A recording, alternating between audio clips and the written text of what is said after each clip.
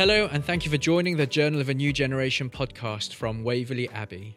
In this 6-part series, we are exploring how we as followers of Jesus can respond and walk through the disorientating moments in our lives and in the complexity of today's culture.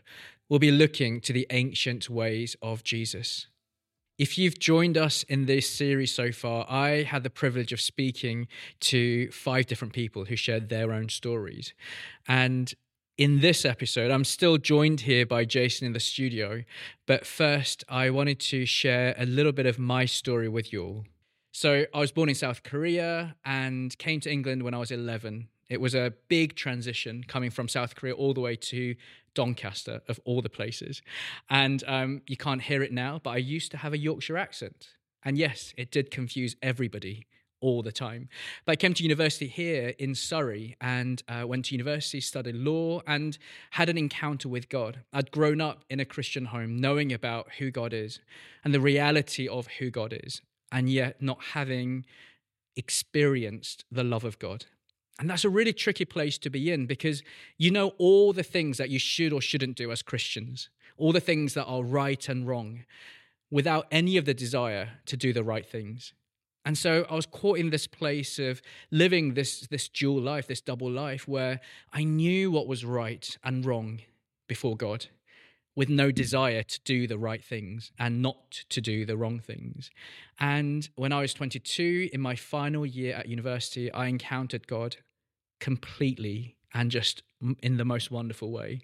I was being prayed for by someone, and it wasn't an unusual thing. I'd often go up and, the kind of half repenting, but really just guilt-ridden, and I'm crying away, being like, I'm such a bad person, and I'm being prayed for. And this time, something was different. I felt the presence of God in a way that I never thought I would. And in that moment, all the things that I was ashamed of, all the things that I would never want anyone to know about what I'd done, God began to name and say, I was there. I was there when you were doing that. And that was followed up with, and I still love you.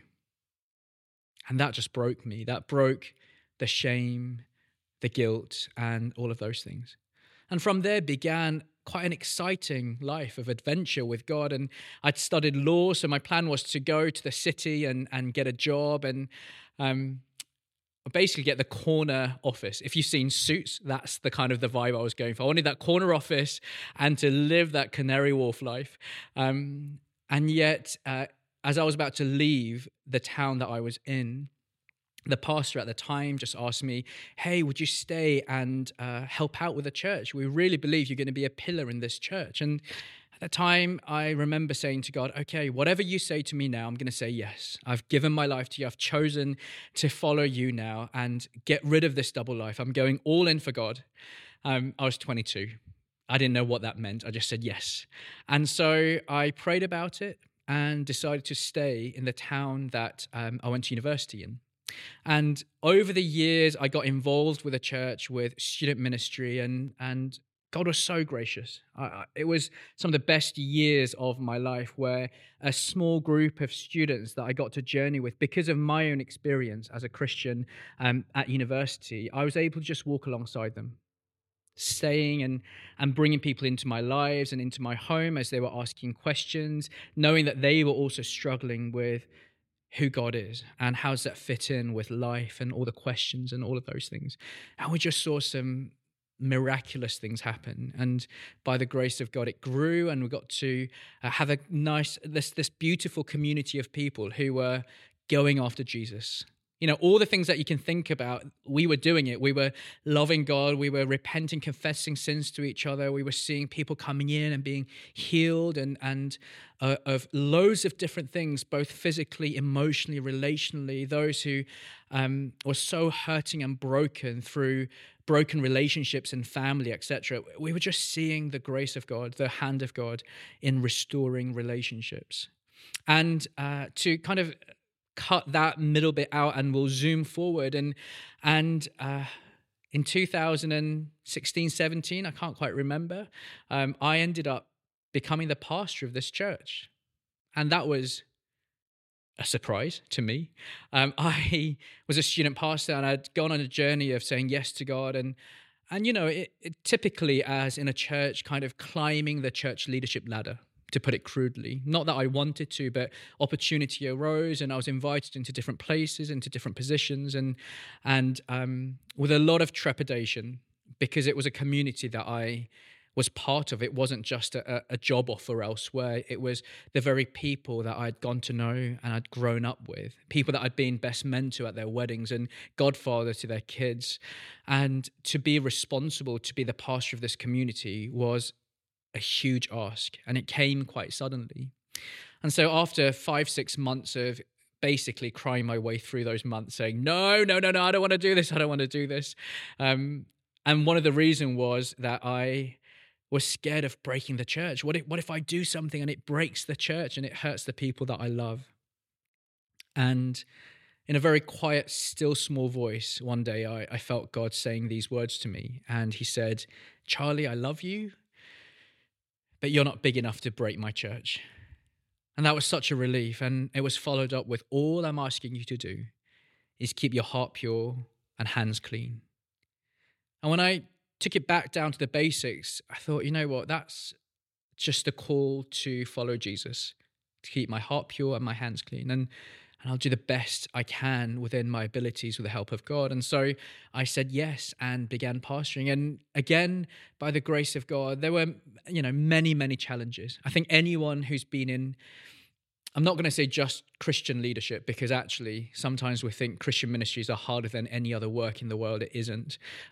Everything is hard in this world. There are lots of hardship, especially when you have responsibilities and you're leading a group of people. And so there were lots of difficulties, but again, just the most wonderful community of people. And so I continued to fall in love with this group of people, and we were, dreaming big and going to places and seeking God for what does a kingdom community in this town look like, and how can we begin to see restoration of relationship with one another through Christ and with God and with our families. And we were really going after that restoration of relationships. And so, again, a really beautiful time. And then through various things, that all came to a sudden end in January 2021. And it was one of the most painful moments of my life. As you can imagine, 13 years I'd invested into this community. And when it ended, I was the pastor of this community. And I won't go into the details of what happened, but all I can say is that it was debilitating and really, really painful. And so all of my normal coping mechanisms, my spiritual Christian coping mechanisms in difficult times, which would often be declaring the word of God, standing on the promises of God.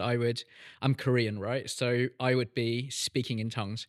Doing that for half an hour is nothing to me. So I'm like, just speak in tongues, just break through, and this is okay. And I did that for about 2 days, and I couldn't carry on. I think my whole body, my mind, my heart was in trauma.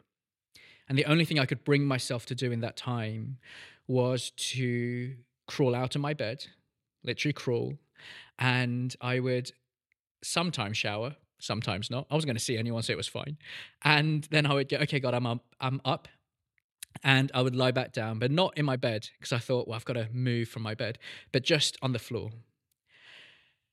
And all I could do was say, God, I'm here. And that's all I have.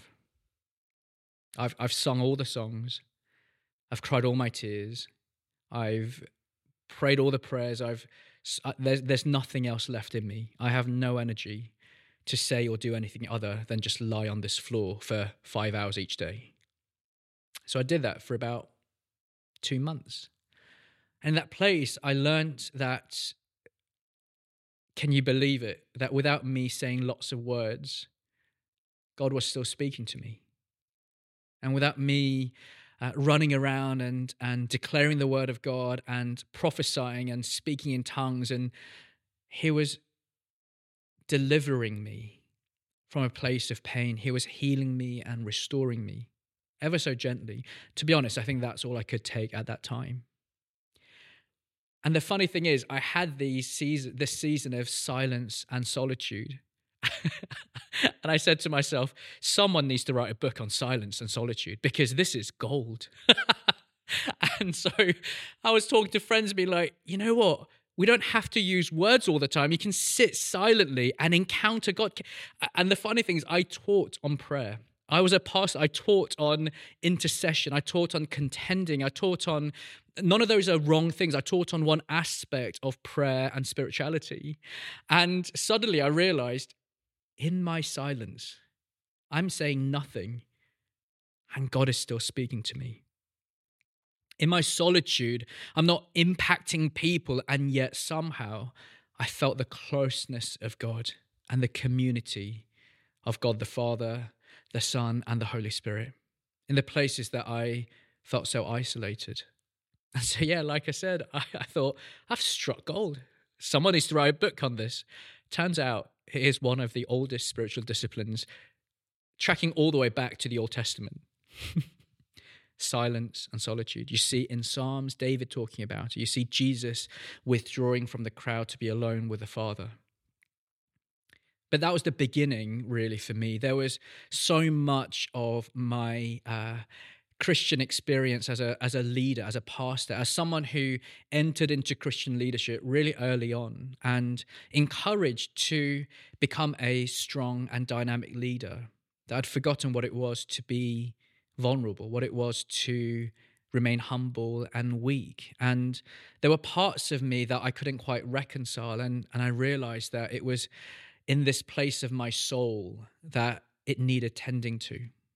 By the grace of God, loads of great things were happening around me, but there was always a sense of discomfort within me that I couldn't quite get to the bottom of.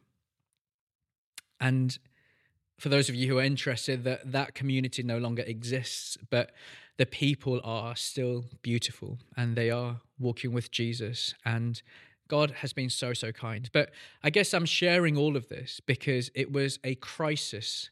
It was something that was done to me that led me to begin to learn something about God in a beautiful and deeper way. And look, we're going through a season of deconstruction. I think it would be foolish for us to do a podcast called A Journal of a New Generation without mentioning the word deconstruction. And it's painful, and I have no words. But all I do know is that the really painful places that I was in, God was able to meet with me and help me to unlearn some things and relearn again the things that I needed to. And so, Jason, I wanted to speak to you about this process of unlearning and learning. I think when people are met with a breakdown of relationship, of community, of some sort of crisis, it's easy to reject everything that came from that place, right? And that kind of cognitive dissonance of going, everything must have been wrong because it ended this way. And I had to really walk through going, what was good and what wasn't? What do I retain? What do I learn new?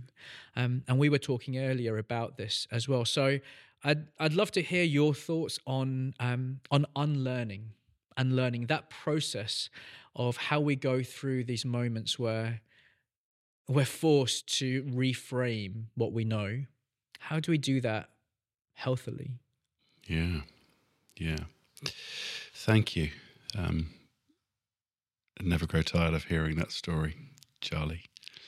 So learning and unlearning, one of the ways I like to approach it is what's the purpose of learning and unlearning, and the normal way for us to grow and to learn.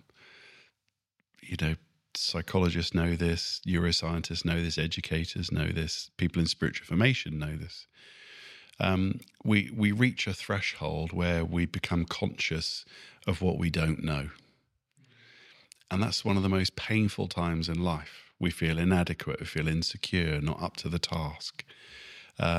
Jesus brings his disciples, he gets them to do things until they realize what they don't know. And that's the moment often when we pull back. It's uncomfortable, it's difficult. And that's where we have to practice things and do things in order to grow. And growth is never linear. It always has, peaks and troughs and two steps forward, one step back. So that's a normal learning process, and we have to unlearn to learn. But in the Christian life, what are we learning? Learning often is, for many people, is facts about Christianity, cognitive propositions, truths. And if I just keep on believing things more and more and more and more, then somehow that is learning. And it's not. It's not learning in the way that God would have us learn. He wants us to know body, soul, mind, and spirit and grow. We have emotional learning, spiritual growing, engaging our bodies in our learning, our heart in our learning. So a whole of life learning process. And ultimately, I guess you might call it a theology of learning for Christians. It's to practice the death and resurrection of Jesus. And that means to come to the end of ourselves and discover where we are not enough, but he is. And he takes us through that, and we participate with him, and he brings growth and he brings learning. And in the Christian life and the Christian walk, we think we can get to Easter Sunday directly. Jesus has done it all. It's what Martin Luther broadly, one of the things he said in the Reformation was, one of the problems of Christians is they want to go straight past Good Friday to Easter Sunday. Yes, and nothing has changed. And again, if we grow up with a spirituality that's given to us by some people, there's nothing for you to do, Jesus has done it all. That's not true. We're supposed to participate with him. He makes it possible for us to go into Good Friday and experience Easter Sunday and do that again and again and again. That itself is a learning dynamic and process. I've gone through my own process of learning and unlearning and deconstruction of my faith and reconstruction of it, and knowing, actually coming out the other side of that and knowing that that's normal. Once you get in the room with other people, and I was privileged to have God brought people into my life that made it safe to ask questions. I remember going back to seminary and going out with some friends, some lecturers from there, and sitting down and saying, "Hey guys, I need to ask you about heaven and hell and the Bible." And one of them just said, "Oh, you're there."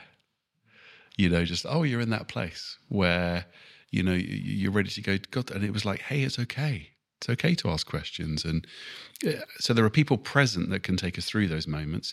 People in church history who have been there. The greatest Christians in history have had their moments of learning and unlearning and deepening in their faith. So I think one of the things I wish every Christian could know is that when you get to that place where the faith and beliefs that you had stop working, it doesn't mean that there's something wrong.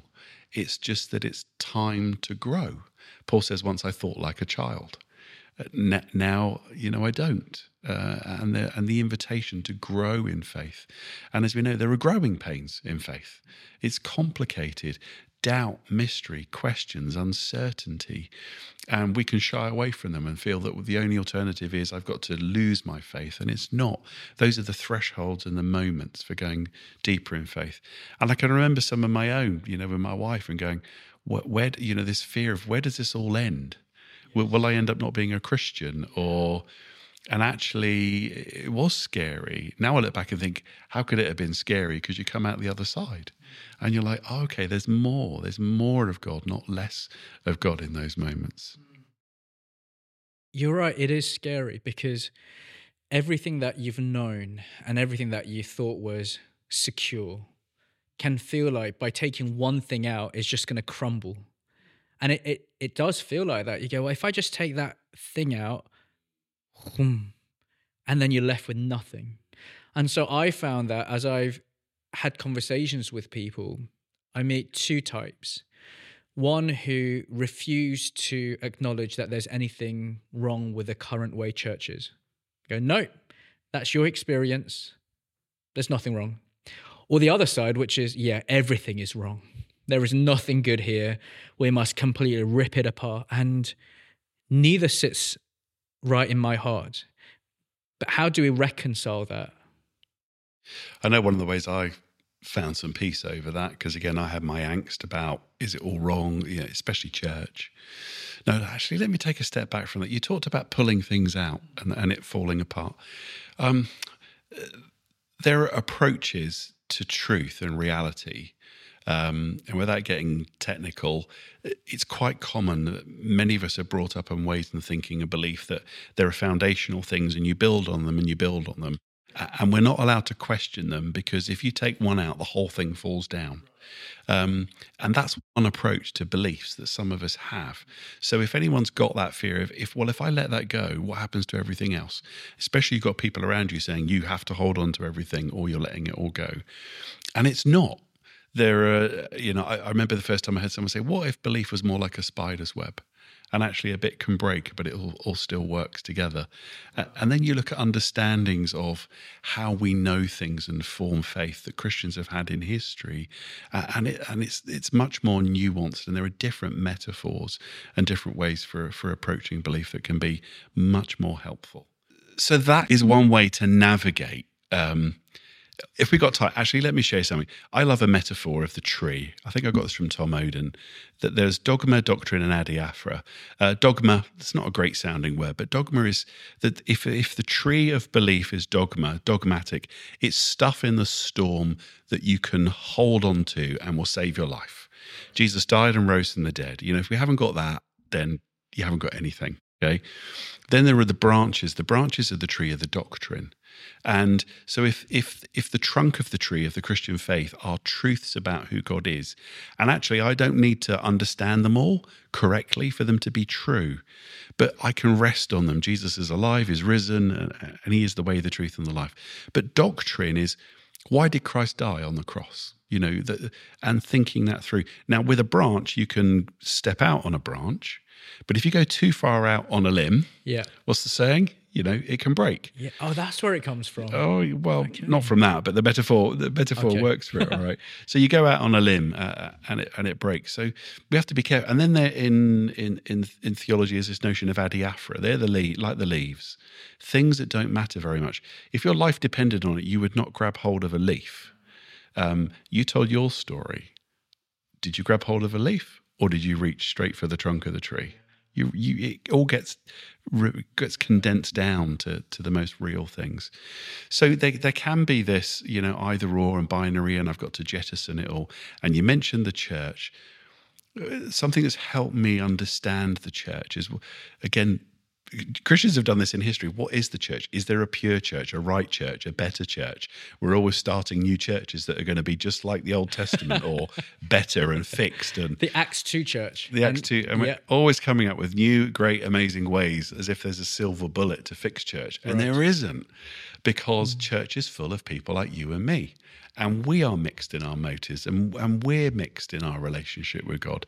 And that's why it's this beautiful, messy thing. Even when it's going really, really well, there's things that are wrong with it because we're in it.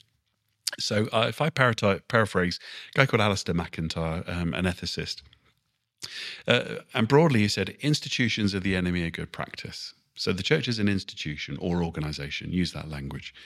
And what that means is the very thing that you create to do something amazing gets in the way of the amazing. Hospitals are supposed to make people well, but you can get superbugs and die. Yeah? Yeah. Or there's maladministration in hospitals. Yeah. And, sometimes you think, this place is supposed to make people well, but the bureaucracy and the organization gets in the way of it. So would you give up on hospitals? You wouldn't, because you need access to health. But some people do this with marriage. They look at their parents' marriage and other people's marriages and go, the institution, the organization of marriage is fundamentally unable to sustain something, so I'll avoid it. I won't enter into it. But Alistair McIntyre also said, so institutions are the enemy of good practice. So even if we're involved in, let's say it's church, and we absolutely love it, we should regularly be saying, where are we getting in the way of the very thing that we constituted ourselves to do? Okay. But McIntyre also said this, without institutions, there is no good practice. So if we believe that by jettisoning hospitals, families, schools, and getting rid of them, all you're doing is replacing them with another institution, it may be just yourself, the church of me. Well, that's not so great for people. It's not a way of being sustained in life and faith and doing mission and experiencing the kingdom with other people. And it certainly doesn't lead to other people becoming Christians.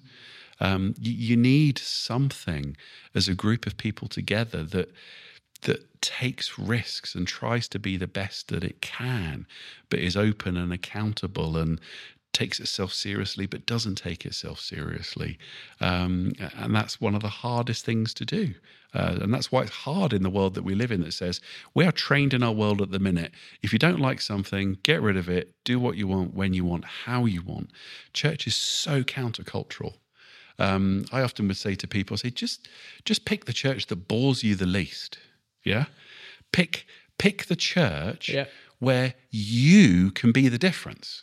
Right. Instead of waiting for a church that does everything the way you want it, how you want it, perfectly, can you find a church that won't say no to you? Can you find a church where, if you think churches should be caring for the poor, justice, mercy, expression and stuff, find a church and place where you are free to do that, and they go, great, go for it. Do you get the difference between the two? Yeah. And it doesn't mean that church doesn't hurt, because it does. Families hurt. Workplaces hurt. Well, whatever we belong to has the risk of vulnerability and harm for us. So again, one of the ways that I've, expectations change over time, and you can find a different place in relationship with other people. So those are my friends who are going through this unlearning process and relearning. I found that it's really hard for them to be in church because it's, as you said before, the doubts and the questions aren't welcome.